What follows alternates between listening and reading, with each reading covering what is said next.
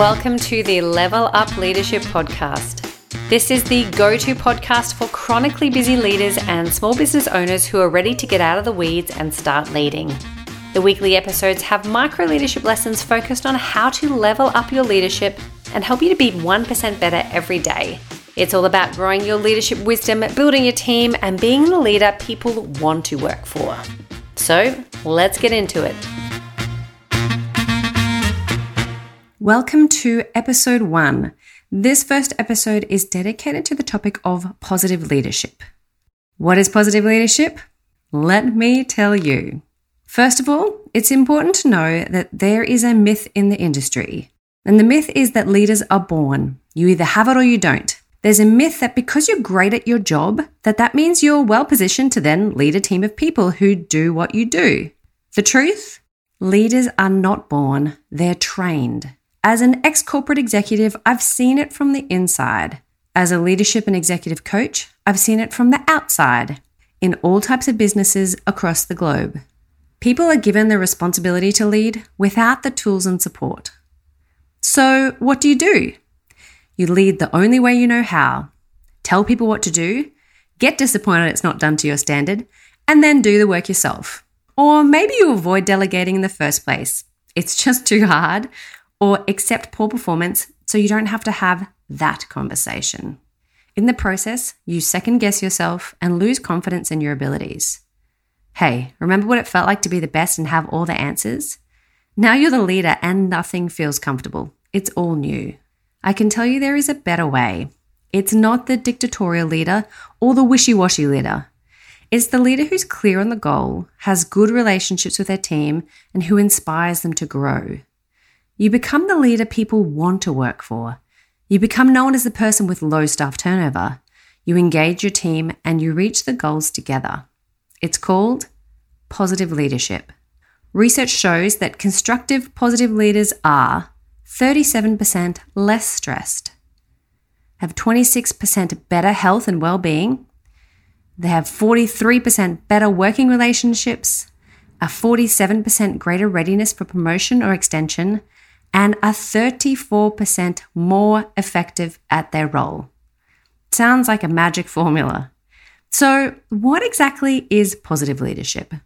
Well, first, let's start with understanding what positive psychology is. Traditional psychology has historically focused on the disease model or mental illness approach to psychology, which focuses on identifying what's wrong with people in order to fix them.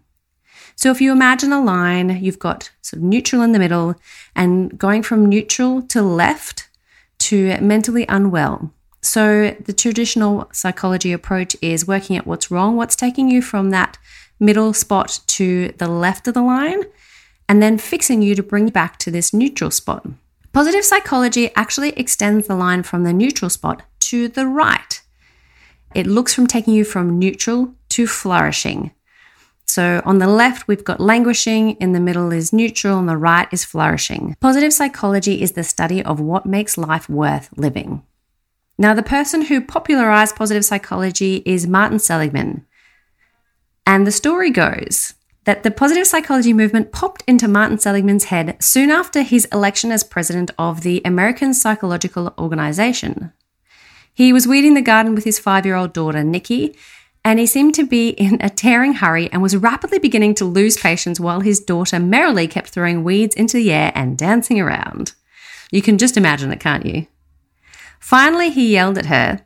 She walked away, only to return and say, "Daddy, I want to talk to you." "Do you remember before my 5th birthday?" she asked. "From the time I was 3 to the time I was 5, I was a whiner. I whined every day. When I turned 5, I decided not to whine anymore. It was the hardest thing I've ever done. And if I can stop whining, you can stop being a grouch." Now, what's interesting about this story is it shows that how we view things is not fixed. His daughter could change her behavior. Genetics shape our mood and personality, but only in part. Human beings can change and improve.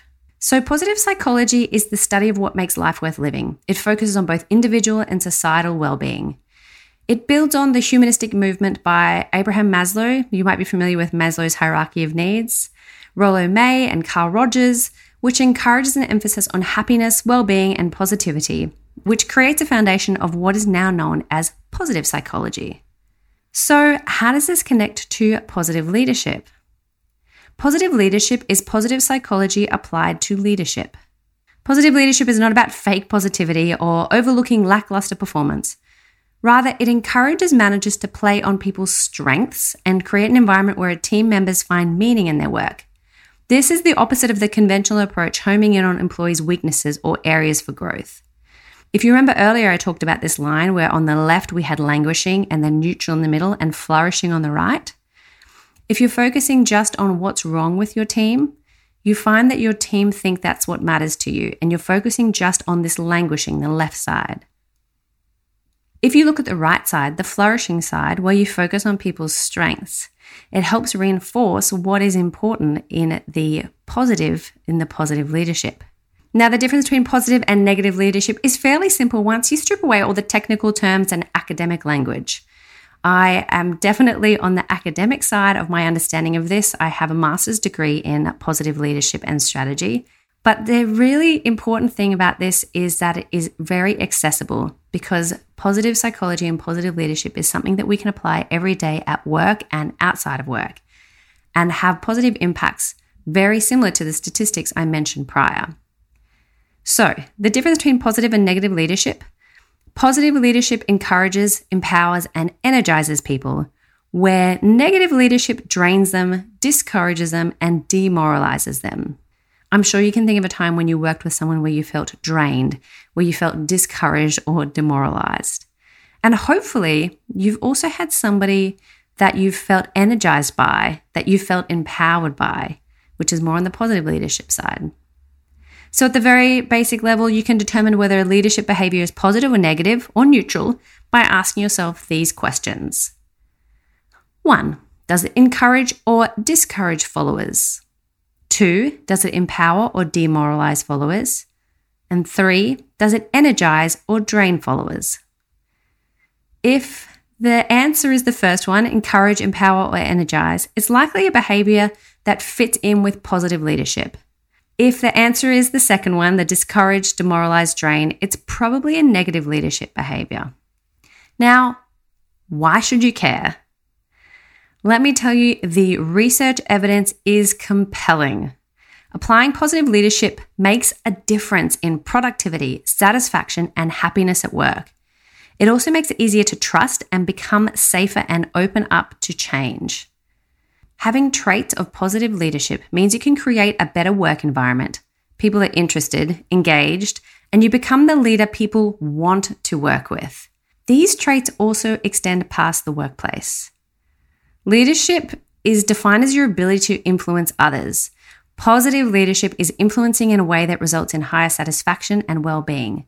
This means we are all leaders, and you, my friend, listening to this podcast, are in the right place. Because positive leadership is not just something that happens at work. It becomes part of who you are, and it applies in all situations. So I hope episode 1 has piqued your curiosity and that you understand a little bit more about what positive leadership is, how to be able to identify it.